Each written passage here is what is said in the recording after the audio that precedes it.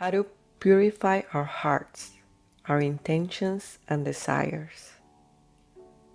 God, here we are before you. We open our hearts to listen to you and the people around us. It fills us with tranquility inside. You clarify our purpose, and today we will remain calm even if we don't feel connected with a purpose.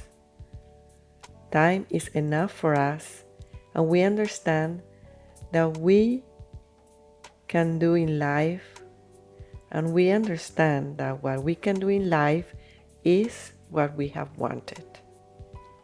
We recognize our imperfections. You help us remain patient with the physical exercise we need to do.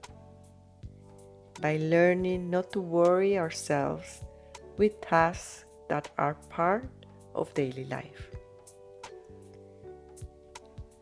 You help us listen to the desires of our hearts. What do they tell us today? Maintain peace, act with patience in our activities, and be able to enjoy them. Feel in our being the clarity of purpose in our lives, without feeling overwhelmed by not being able to do certain other things. Thank you for the opportunity today to work for ourselves and grow. Thank you for protecting us.